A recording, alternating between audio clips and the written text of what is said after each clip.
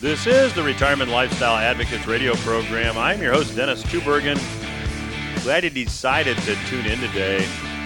Hey, I am recording today's program 3 to 5 days from the time you listen to it, depending on when the program airs and on what station you happen to catch us, and whether or not you listen to the podcast version of the program. And I only give you that perspective because things are changing rapidly. By the day, there are new developments. And certainly there is a lot of talk about the U.S. election. Certainly some of the reported glitches that we have seen actually confirmed are not comforting for those of us that are watching the process. And you know, we all look at things differently from a political perspective, but it seems that in the age of blockchain technology, there should be a better way to conduct an election without looking like a banana republic in the process. And I certainly hope that all the officials take their time, sort it out, so that all Americans who look at things differently politically can at least be 100% comfortable that we have a good system. So hopefully we can learn something from this as well. Now, regardless of how the election plays out, regardless of what may happen between now and January 20, I'd like to focus on a constant, something that I believe will not change, and that is Federal Reserve policy, which is, to use a technical financial term, crazy levels of money creation. As I'll talk about with my guest on today's program, Mr. Karl Denninger, fiat currency this year in 2020 has expanded, according to the research I've done, by about 65%. That means there's 65% more money floating around than there was at the beginning of the year. And just last week, Jerome Powell, who is the chair of the Federal Reserve, he went on record stating that more stimulus is needed to help the U.S. economy. Now, the Federal Reserve chair and members of the Federal Reserve Board don't tend to speak very plainly. Stimulus means money. And at this point, the only source of more money is to create it, literally out of thin air. And as we have been talking about on this program for quite a long time, certainly you can create some money and get the illusion of prosperity. You might even be able to create a lot of money and get the feeling that you have even more prosperity. However, that process of money creation cannot continue indefinitely without having some ugly consequences. Now, I would encourage you to get ready for these potential ugly consequences by educating yourself. One thing that I have learned after working in the financial industry for a very long time is that no one cares as much about your money as you do. You need to take responsibility for your money. You need to take responsibility and do your own research. And to that end, we have the website, retirementlifestyleadvocates.com, where we have provided you some free resources to help you educate yourself. You can also sign up for the Retirement Lifestyle Advocates app on the website. Again, the website is retirementlifestyleadvocates.com. So back to Mr. Powell, the chair of the Federal Reserve. And for those of you that maybe are new listeners to the program, the Federal Reserve, or the Central Bank of the United States, is a private group of bankers. See, back in 1913, in the month of December, just before the Christmas holiday, which is when the politicians in Washington have historically done a lot of things they don't want to draw attention to. But in December of 1913, then President Woodrow Wilson signed into law the Federal Reserve Act. That gave private bankers control of U.S. monetary policy. Well, fast forward 107 years almost, and we have the chair of the Federal Reserve saying, we need essentially to print more money. We need more stimulus. Now, the International Business Times wrote about this, and I want to give you just a bit from that article. Mr. Powell is quoted in the article as saying, the United States has done better than expected economically. However, he said the outlook is, quote, extraordinarily uncertain. Mr. Powell said that despite a jump in growth in the last quarter when economic data was reported, the pace of improvement has moderated and spending has slowed. Well, why has spending slowed? It's because many people that got government stimulus have already spent the money. We had the most, as I've talked about on past programs, the most unique situation when we had the economy decline by more than 30% in the second quarter of this year, and at the same time, because of government stimulus, because of money printing, personal incomes went up. Well, obviously, when incomes go up because of government stimulus, that is not a permanent increase in income. So Mr. Powell is now saying, we need some more stimulus. Now, Mr. Powell said the support provided by the $2.2 trillion CARES Act, which incidentally was passed back in March, was absolutely essential in supporting the recovery that we've seen so far, which has exceeded expectations. But further support, Mr. Powell says, is likely to be needed. Now, Powell did say that the Fed has more tools available. However, he did not provide specifics or the certainty that many analysts have been hoping to hear. Now, in the time I have remaining in this segment, let me just give you one of the quotes from Mr. Powell that was reported in the International Business Times article. Mr. Powell said this, and I quote, "We can certainly look at new facilities if the situation deteriorates." Well, if you're a smart investor, if you're doing your own research, you have to ask yourself, what does that mean?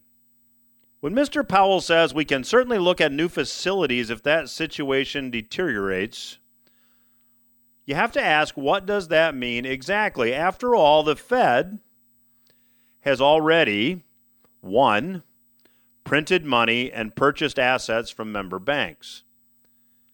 Now, many of the assets that they've purchased from member banks are what are known as toxic assets. Back after the financial crisis, when the Federal Reserve engaged in this emergency measure, this temporary emergency measure of quantitative easing or money printing, they decided to print out of thin air or create out of thin air $85 billion a month and use that newly printed cash to buy assets from member banks. Well, the assets they bought from member banks were U.S. government securities and mortgage-backed securities, and many of the mortgage-backed securities were just bad assets. The Fed has already, too, loaned newly printed money to the U.S. Treasury, which just started this year with the CARES Act I mentioned just a moment ago. And the U.S. Treasury has now, through the use of SPVs or special purchase vehicles, engaged in purchasing private corporate bonds. So they're going out and buying private corporate bonds. The Fed has already been monetizing the U.S. government's operating deficit in a roundabout way so they can possibly remain compliant with the Federal Reserve Act. And the Federal Reserve Act that was passed back in 1913 said that the Fed cannot just monetize the government debt. You can't print money and buy debt from the government. So what they've done is said, let's do this. Let's have the big banks buy the newly issued government debt. We'll have the Fed print the money. The Fed uses this newly printed money to buy the newly purchased U.S. government debt from big banks. So essentially, the Fed is funding government spending by printing money. So the Fed has done three things. They've printed money and purchased assets from banks. They've loaned money to the U.S. Treasury, which is buying corporate bonds, and they're indirectly monetizing government debt. So that begs the question, what new tools might the Fed implement? I mean, the list of stuff that they've already done that I just went through is already mind-boggling when you think about it. If 10 years ago someone had told you that's what the Fed is going to be doing in 10 years, you'd have said, no way. Well, in the last segment of today's program, I am going to speculate on some of the policies the Fed could implement at this point. The reality is there really aren't too many more places the Fed could go. But in the last segment, I'm going to share with you some ideas which, again, are pure speculation. But if you're applying a little bit of critical thinking, if you're looking at the situation as it exists, which you should be doing if you want to know what to do with your money, it's a question that you should ask, and it's an exercise in which you should engage. Again, quick reminder, visit retirementlifestyleadvocates.com to get some free educational resources. I will be back after these words with my guest, Mr. Karl Denninger.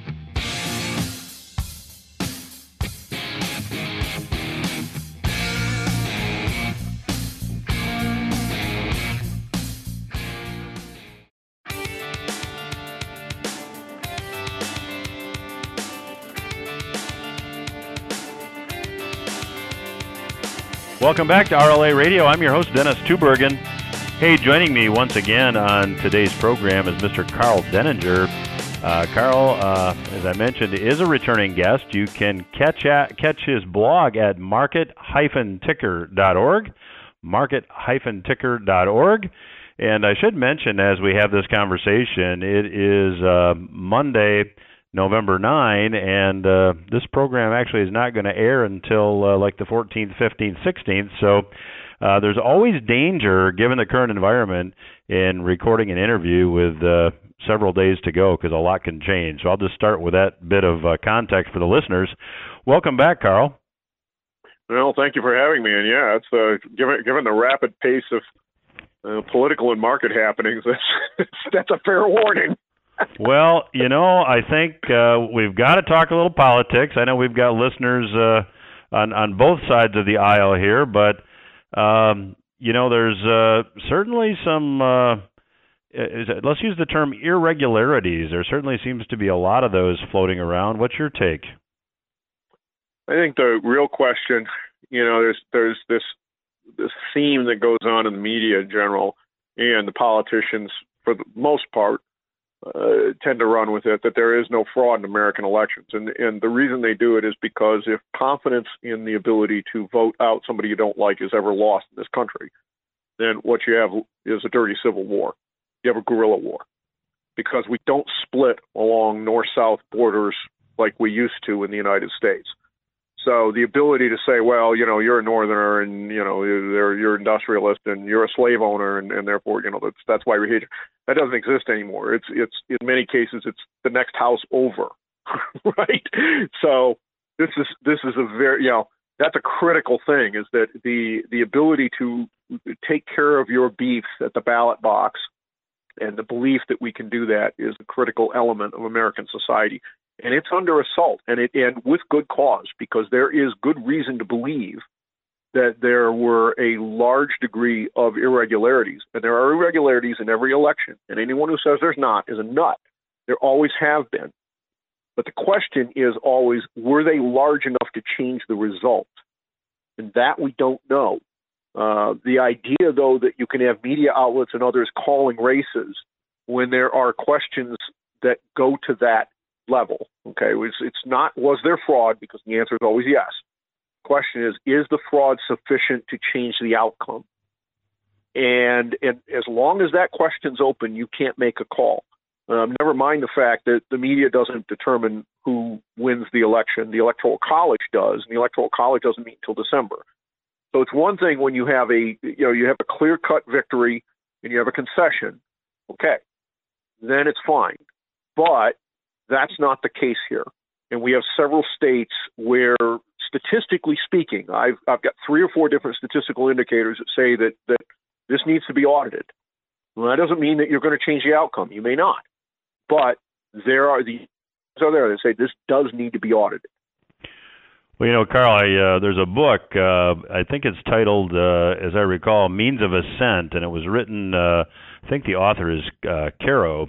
And in the book, he talked about the fact that I think it was in the late 40s when Lyndon Johnson was running for the Senate from the state of Texas, that there was actually a judge that later on, presumably after the statute of limitations ran out, that admitted that he was part of the fraud and that some numbers were changed in a close race. And, Lyndon Johnson became a senator and a vice president and a president. And, it might all go back to that first incident of a little bit of fraud. So, I mean, you're right. This does exist. And, when you have that many millions of votes that are going to be counted, it's impossible probably to get it exact. But so how do you see this playing out? Do you have an opinion? Well, I think that we have a county in Michigan that detected a problem with the software that's used in most of the counties in Michigan, and it flipped 6,000 Trump votes to Biden. They fixed it, and they reported the corrected numbers. All right, that is enough to go in and hand count a handful of counties. Pick the 6 that have the highest turnout. Pick them by hand and see whether or not you are within statistical confidence levels from what the machine gave you. If you are, then okay, it is what it is. But if not, then there's a problem. And now you're going to have to hand count the entire state. And in Michigan, you can do that because you have actual paper that gets filed. Just like here in Tennessee, we do the same thing. They have a machine that you cast your votes on, but it prints out a piece of paper. That piece of paper is the actual ballot and gets counted in the optical scanner. And so that paper still exists. And if there is a question as to what the machine says, you can go back and you can count those with people. And you need to do that with an observer from both the Democrat and Republican side. And then the other thing that has to be looked at is ballot security. Was there some sort of authentication system in place so that only actual ballots are put into the stream as ballots? Because due to the way that our system works and should continue to work, whether who cast what ballot once the voting has happened cannot be determined. Okay, so and God help us if that ever changes. The secrecy of ballots is a primary principle of representative government, but you cannot allow the stuffing of ballot boxes, and I don't know that it happened. Again, there are indications that there is a problem with the ballot stream. I hope that the states which run the elections have implemented sufficient security measures so that if that occurred, it can be found and stopped and can be backed back out. I don't know that that's the case, but knowing that a ballot was invalid does not necessarily mean who voted it. It just means that that, for example, if there was a watermark on the paper and it's not there, well, obviously, that wasn't a legitimate ballot, right? Somebody stuffed a piece of paper in the box. So we need to go through that process, and that has to happen. There are indications of trouble in Michigan. There are indications in Pennsylvania, in Georgia. There's also indication of trouble in North Carolina, and I saw it in another state, it's a red state though, that went for Trump. And again, hey, fraud is fraud. Okay, I'm not saying that both sides don't play this game because everybody does. The question is, does it change the outcome? And that's what has to be established. And that's why the process takes time to work out. So, Karl, one thing that my view is that no matter how this turns out, we have a huge fiscal issue nationally. The Fed, I think, printed like $3 trillion out of thin air this year, created money, I guess is a better way to phrase it. There's talk of potentially more stimulus moving ahead. There's talk of very aggressive new programs, and there's no money, there's no tax revenue to pay for this. So it just seems that moving ahead, it's going to make sense for people to think about having tangible assets in their portfolio. Would you agree with that? Well, yeah. Remember, the Fed can't print money; they can only print credit. Correct. All right. So you have to, and every piece of credit that gets emitted into the system dilutes the value of all existing funds that have been earned by people doing real things. So the idea that this is not going to eventually show up somewhere in inflation is just flat out nuts. I mean, you're already seeing it in the stock market. But, everybody loves it when it happens in the stock market. When it happens in the price of eggs, not so much. Exactly. And that's the danger, is that all of these people think they're masters of the universe and can control where it goes. And history has said that is always wrong, that you think it's right for a while, everything seems to be okay, and then it blows up in your face. So there is real trouble there. And the other problem that I see and that I'm really, really unhappy about is, as you know, as we talked about before when I've been on your show, there is a serious fiscal cliff problem coming with Medicare. And my projections 25 years ago were that this was going to, nail us somewhere around 2028, 2025. And about 10 years back, that got revised to 2024. There it has stayed until all of this stuff with COVID and the money printing. It's now been moved up a year to 2023. So within the next 3 years, you're going to face a situation where the Medicare system cannot pay the bill. I don't know what they do about that. But as it stands, the funds just simply are not going to be there to pay Medicare bills. And we're not talking about being short by 10 or 15% either. Medicare runs an 80% cash deficit. So, Karl, drill down on that, because I think maybe some of our listeners that are Medicare beneficiaries are covered by Medicare. Exactly what happens in 2023 specifically when you say an 80% cash deficit? Explain that for our listeners that maybe don't quite understand what that means. Well, what that means is Medicare only has $1.05 that it actually spends. The rest is coming out of the bond reserves that they have held and that they've built up over the years. And by allowing the medical system to go from 4% of GDP to 20% without indexing the tax receipts over that 30-year period, you have put yourself in a situation where that money is simply not going to exist. Now, under present law, Medicare cannot hit the general treasury, which means they cannot pay when they run out of that reserve. So you are, in all probability, you're talking about 40%, 50% of those bills going unpaid. And that's a huge problem. And you can bet Congress will try to do something to resolve that, all right? But you can't fix it with a tax increase, because you'd be talking about a 500% Medicare tax increase in the payroll tax. That's just not going to happen. Yeah, that's what, a 12.5%, 13% tax. Yeah, it's just not going to happen. I mean, you're talking about the 400% or 500% increase, not 4 or 5%, 500%. I don't know what they will do. The obvious thing that they could try to do would be for them to lift the prohibition on Medicare hitting the general fund directly. Okay. The consequence of doing that, however, is almost certainly an immediate credit downgrade for the United States. And what that does to the Treasury market is anybody's guess.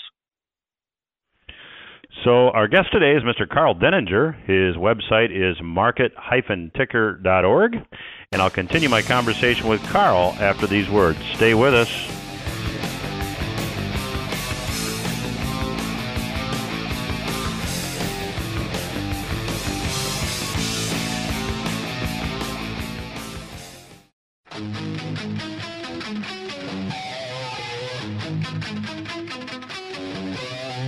Welcome back to RLA Radio. I'm your host, Dennis Tubergen. Joining me once again on today's program, Mr. Karl Denninger. Karl's website hosts his blog. It is market-ticker.org. Check it out. Karl's got terrific perspective and very entertaining writer as well. So, Karl, let me just drill down a little bit more on Medicare, because in the last segment you said that by 2023, that's really where the rubber meets the road. At that point, something has to happen. And you stated that Congress will probably try to do something, but I mean, you made a statement that like 50 to 60% of bills will not be able to be paid. It just struck me when you said that really reeks of rationing and deciding who gets what treatment. How do you think this gets resolved? Well, and that's actually a rather conservative estimate. It could be 80%. But I mean, the usual way that this has been handled in the past is in order to continue promoting the monopolies that we have within the health system, it has been shifted onto the private market. And so my assumption that 50% is that they'll do what they can to continue to do that. But that is probably about the limit as far as how far they can go, because the actual deficit is closer to $4.05. The problem is that, again, what you get into is exactly what you described. It's a rationing situation. And the only way to fix it is to break the monopolies, which incidentally would drop the cost of medical care by close to 80%. That would balance the books. But if you do that, then all those people that have made billions and billions of dollars suddenly go bankrupt. And whether or not you would ever see any, real move on that, I mean, that is probably why you had a delay in the reports of these Pfizer vaccine results, for example, because Pfizer absolutely hates the concept of having to price drugs in America on a most favored nation basis. If they have to do that, they can't charge, Great Britain a third of what they charge people in the United States.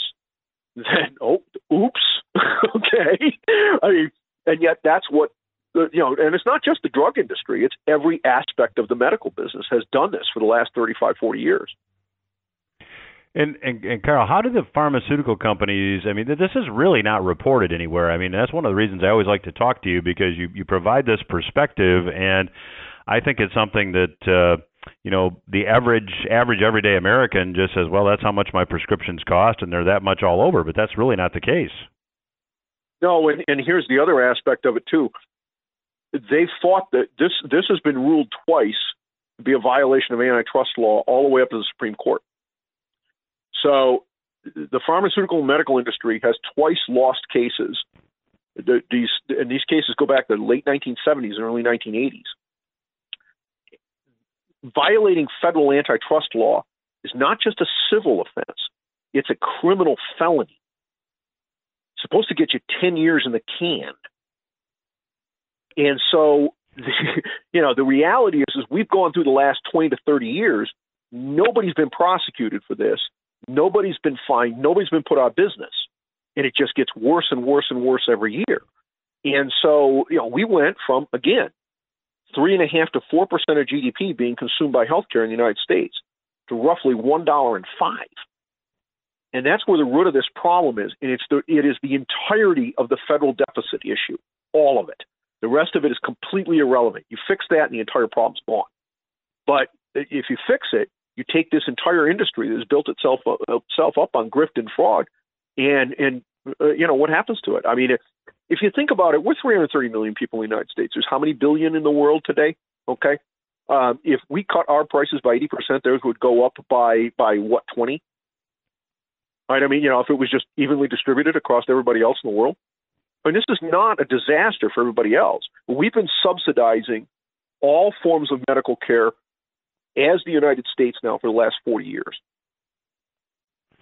Well, and as you say, the numbers dictate that has to change. Now, when you propose that solution that price it the same way all over, that's a very commonsensical sounding solution, which would seem to indicate to me that that's not the solution that we're going to pursue. So how do you see this playing out?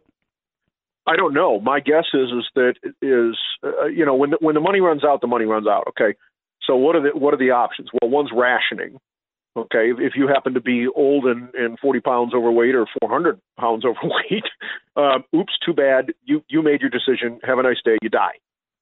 Could that end up being sort of the way this ends up turning? Yeah, it could. The thing is that still interrupts the cash flow, right? I mean, whether they ration care or whether they kill the monopolies, the end point for the industry is the same, because the money doesn't get spent.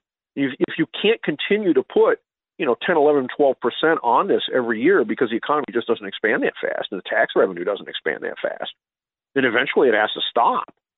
And how, what the political ramifications of that are and how they try to prevent that from turning into a bunch of grannies with shotguns on the steps of the Capitol is, I think, the more interesting aspect of this. I don't know what they'll do, but I do know what the math says will happen, and they'll try to mitigate it in some way. I just don't know what the path will be. Yeah, 2023 is close. I mean, that's 3 years away, so that's going to be on really on the next administration's watch. Absolutely, and it's one of the things that I think you're seeing so many other ideas that are out there, because then you can blame them in other places. I mean, like, for example, people say, well, we hate fracking. Well, gee, that's nice. One of the reasons we produce about the same amount of carbon dioxide in the United States today as we did in the 1980s is because natural gas is so cheap that you're crazy to burn coal instead of it, and you get twice as many BTUs of energy for the same amount of carbon dioxide emitted out of natural gas as you do out of coal. Well, you didn't have to pass any laws. The law of economics says that I'd be nuts to spend more money to get the same amount of energy than I would otherwise have to spend. Okay, I mean, do anything except let the free market work there, and it did. So, Karl, it just seems to me that, I mean, we had just to shift gears slightly and going back to the budget shortfall in Medicare, and that really extends to other areas as well. The Fed has now Powell has just come out recently and said pretty much that, whatever you want to spend, we're going to support you. Translation, the sky's the limit. Whatever you need us to create, we're going to create. So that would seem that, we're playing right into the Thomas Jefferson prophecy that, if you ever let private bankers control the issue of your currency, they'll basically first through inflation, then through deflation, destroy the country. And that certainly seems to be the path that we're on. Yeah, I'm very, the idea that the Fed can level this kind of thing out and can sort of come in and save the day, that sort of idea is very quaint, and it works right up until it doesn't. And as we found out in the 1970s, there was this idea that repression, which was undertaken after World War II to keep the bond market under control, was the tree that would never stop bearing apples, right? And we'd never have a problem with it. It was all okay, and yada, yada, yada. Well, we know how that worked out, right? Then you had the oil shocks, and there was no resiliency within the system to absorb them. And, Nixon was essentially forced off the gold standard. We did that. And what came after that? Oops. Where does this go here? Well, as long as it all shows up in things like the stock market, no one cares. When it starts to show up in things like gallons of gasoline and your health insurance bill and the price of a dozen eggs, or God forbid, you force electric utilities off natural gas, they have to go to wind and solar, and it's 3 times the price, and your electric bill triples. Boy, I don't know how the Fed fixes that problem. Yeah, and it certainly seems, Karl, that we're headed in that direction. And the point I always like to make is that when all this money creation happens and we have inflation, I mean it's always a tax. There's no free lunch. And when you hear politicians talk about free college tuition, free this, free that, it's not free. If it's funded through money creation, then we're all going to pay for it in the from an inflation tax perspective. Absolutely, and the idea that you can outrun it as an ordinary citizen by being in the market is crazy, because you do, if it all ends up in the stock market, you may think you're doing it for a while, but the problem is only your surplus can go into investments, and what you earn is not 100% surplus. Some part of it is necessary to maintain your life, and so because of that, if it impacts other things other than just the stock market, and eventually it always does, then you always lose because you can't possibly keep up with the devaluation. So what do you forecast, Karl, assuming the Fed stays on its current course? And I think that fiat currency this year in 2020 alone has increased by like 65%, according to Alistair McLeod at Gold Money. That can't happen for another year without seeing significant inflation, in my view. Do you agree? Well, you would think not. I mean, it's the interesting thing is that when you look at the dollar index and you look at the other currencies around the world, there's some evidence that there's a global beggar thy neighbor kind of thing going on, which of course, as long as everyone's doing it, seems to be kind of normal, right? What you would expect is that it would lead to general price index increases across the world in roughly ratable proportion. Well, that hasn't happened. And so the obvious question is, who are you taking the margin from? Because someone is losing operating margin when that happens. And that's the unknown question right now is, where's that operating margin coming from? When does that margin expire? When do you run out of it? And at that point, does all of this that you've pent up throughout the world, not just here in the United States, all of a sudden come home to roost? And when you do that, you put people in a position where they have nothing to lose. And that's how you get violent political upheavals. So, the idea that you're just going to go loot and burn and, whatever, which has happened in some cities, just because you want another pair of Nikes, it's a little different when you don't have anything to eat. Yeah, for sure. Well, our guest today has been Mr. Karl Denninger. I'd encourage you to check out his blog at market-ticker.org. And Karl, you're always so gracious with your time. I know I appreciate it. I know the listeners do as well. Love to have you back down the road. Anytime. Thank you. We will return after these messages.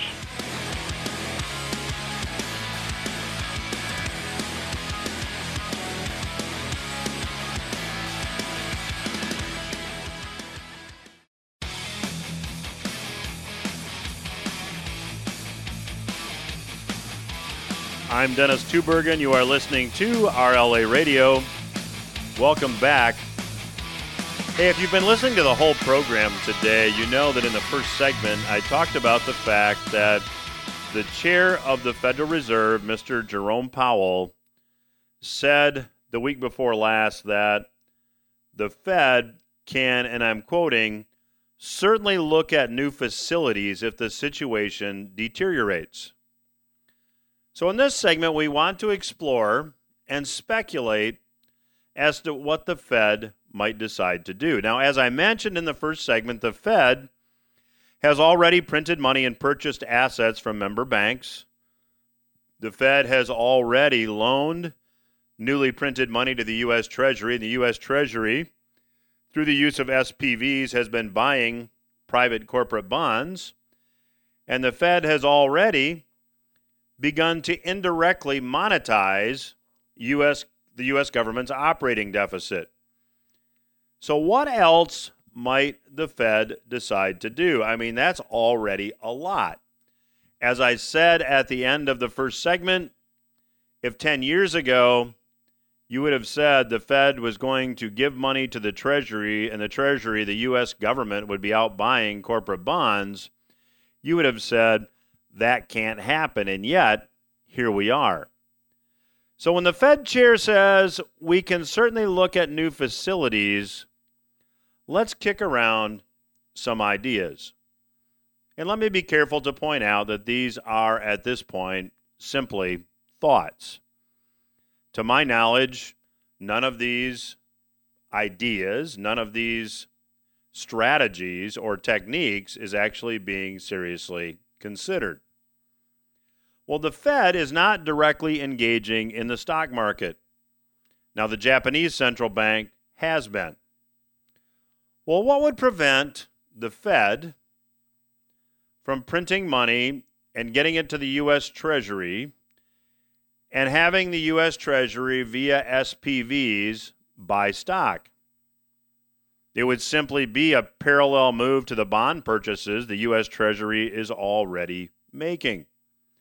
And it's been done in Japan. Well, many of you are probably saying, wouldn't that be good for stocks? Shouldn't I buy stocks?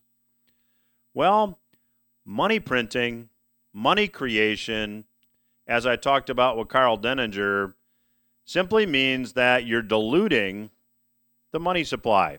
And you're simply making each unit buy less and be worth less.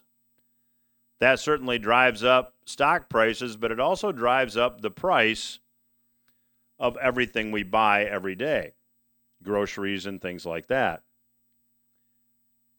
Ideally, you would have an asset in your portfolio that would tend to increase exponentially or at a greater rate than the purchasing power of the dollar would decline. Now, the second thing the Fed might consider, also this has been done around the world, they might implement negative interest rates. Past Federal Reserve Chair Alan Greenspan has openly stated and been quoted in many articles that negative is just a number. We could certainly go negative.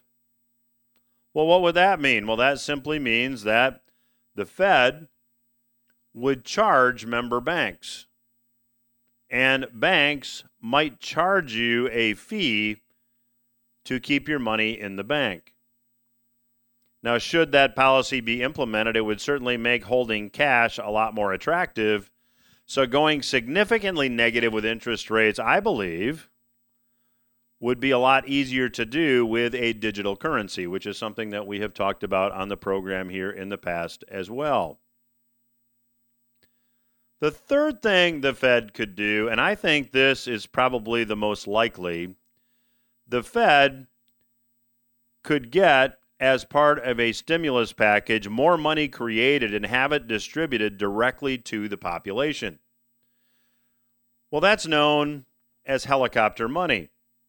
Money going directly from the printing press to the population. Some of you listening to the program today probably got a $1,200 stimulus check in your mailbox earlier this year. That was a form of helicopter money. This could be expanded on. Now, the point of going through this critical thinking exercise is simply this. All of the above options, or any other options that the Fed might creatively develop, will require that the central bank create more money.